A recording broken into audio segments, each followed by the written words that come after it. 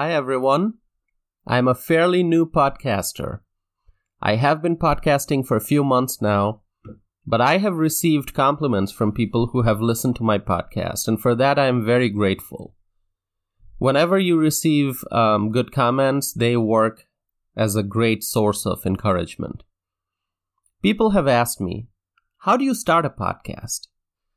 And so I wanted to share with you all some basic information on how to start podcasting. Before I go further, I do want to mention one thing. If you, after listening to this, decide to start your own podcast, please share a link to your podcast with me. Send me a message or a comment so that I can listen to your podcast. If I'm able to inspire you to start your own podcast, I would like to know that.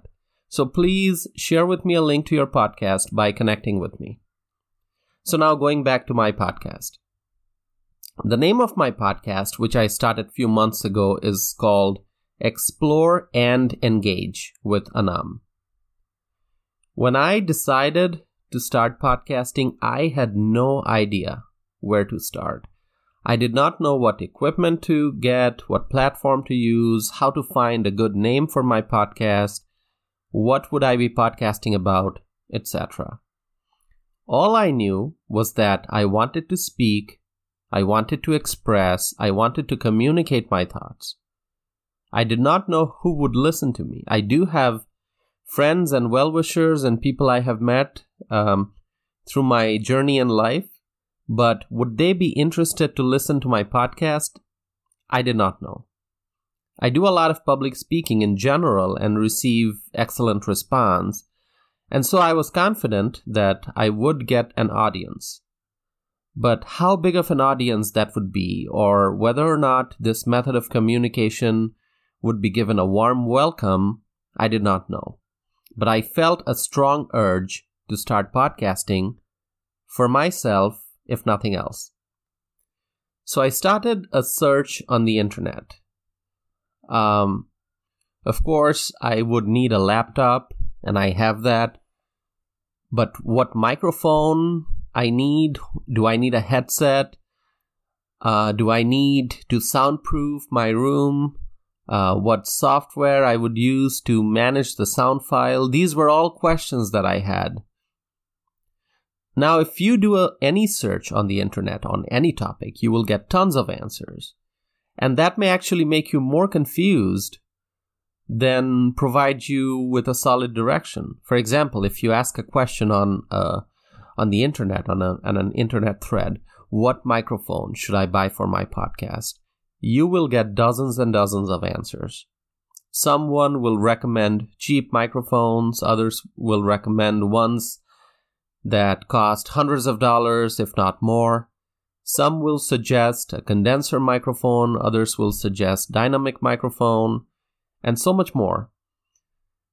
But that's where you have to make a choice. Study and learn and then use your instincts. Go with what you believe is best for you. If you personally know someone who you trust and who you believe has the experience with these sorts of matters, you can take his or her advice. But at the end of the day, you make the decision. For me, I realized that if I keep researching, I would never be able to start podcasting. I would go on figuring out and plan on how to start a podcast forever. So I simply went to Best Buy and told one of the associates that, hey, I'm starting a podcast. I need a not so expensive microphone that I can use. She suggested, she showed me a couple of options and suggested the Snowball Ice, the microphone. It's just $50 roughly. That was the beginning of my journey. I just had purchased a microphone. Now, if you talk to podcaster, they will tell you that the Snowball Ice is probably one of the most basic microphones. It is nothing fancy, but works great if you're starting a podcast. You can always get microphones that are several $100s, and they will give you a much better quality. But perhaps for starting a podcast, the initial stages, you should start with a basic microphone. Now, you can always upgrade after a few episodes. Now, where you podcast from is very important. It could be a studio, a real professional studio, or it could be your kitchen counter, or your drawing room, or your bedroom. For me, I do it from my work desk in my bedroom. It is, of course, not padded for soundproofing, but it is quiet enough. I can close the windows and the door, and I get a pretty quiet room. Some people use fancy headsets. I do not. I keep it very simple. Sometimes the more stuff you add, the bigger a task it becomes to podcast. The focus, I believe, at least in the initial stages, should be on content, and that's what I do. Once again, you should always, in my humble opinion, do a few episodes and see how things are working. If you like podcasting and you're getting good reception from your audience, then decide how you want to upgrade. On your computer, you will most certainly need a software to manage the audio files. For me, it is Audacity.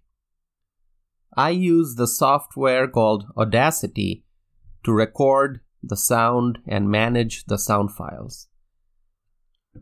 Audacity also has tons and tons of tools that would allow you to do a large number of things to improve the sound quality by adding music or merging audio files, removing background noise in case there's any, and so much more. There are lots of options, and I actually don't know most of them. For me, it takes a few minutes only to make sure that my audio is sounding okay and that there are no unwanted room noise or external sounds in the audio file. Audacity also allows you to save your file in formats that are appropriate for podcasting. One of the most important decisions you're going to make is to choose the platform for your podcast, the hosting platform. There are platforms that are free and others that you have to pay for. There are many platforms such as Anchor, Buzzsprout, Podbean, Simplecast, and many more. I'll let you research those on the internet and learn more. There are many bloggers who write detailed reviews on the podcast hosting platforms. Whatever platform you choose, it is important to find out how and where your episodes are being distributed. Trying to find out if your podcast will be available on places like Spotify, Apple Podcast, Google Podcast, etc. The goal is to get exposure so that you can reach new audiences. Once you make your podcast public, or each episode as you move forward, the platform would have the episodes available for people to come and click and listen to these. Also, the platform, depending on which one you pick, would distribute the podcast for you and would distribute each episode as you publish those. Depending on the platform you pick, you can also receive various data on the number of downloads, how many countries your listeners are in, and much more. Also, different platforms have different features. Pricing, monthly capacity limits, extra features that they offer to improve the sound quality of your episodes, and much more. So if you're interested in starting a podcast, make sure you learn about the hosting companies and see what's best for you. Okay, now let's talk about the actual podcast. First of all, ask yourself, why do you want to start a podcast? Do you want to start a podcast as a hobby? Or do you want to make money from your podcast? Do you want to do it once or twice a week or just once a month? Or as and when you feel like doing? Try to understand how serious you are about podcasting. Is there a specific topic that you want to focus your podcast on? For example, movie reviews, or real estate, or politics, For example, if you are a doctor, you can talk about healthcare, perhaps a different healthcare topic in each episode. It is always best to have a focus, maybe not too narrow of a focus, but some kind of a focus, than to simply have a podcast where you talk about a million different things. Of course, you can also do that. It's really up to you. Well, I must confess that I actually have a wide range of topics on my podcast, although they are somewhat related to politics or public policy, but even then, there is variety, which some people like and others don't. For example, this particular episode, I'm talking about podcasting itself. And that's not related to other episodes on my podcast where I talk about social and political issues. Perhaps that's why I named my podcast Explore and Engage with Anam. The word explore says it all. I explore issues and topics, and whatever comes to my mind, I do a podcast episode on. Is that a great strategy to build audience? Well, I don't know. Only time will tell. As I said earlier, I am focused on expressing my thoughts and communicating with people. My podcast is a way for me to document my thoughts, and so I often jump from one topic to something very different as I'm creating content for my episodes. Consistency is important in podcasting. If you develop an audience, it is best to have a schedule. For example, release a new episode every Tuesday or every Monday and Thursday, something like that. Having a schedule would send a message to your audience that you are serious about podcasting, and then people will be more inclined to listen to your podcast. Also, a lot of people ask questions about what is the ideal length of time for each episode.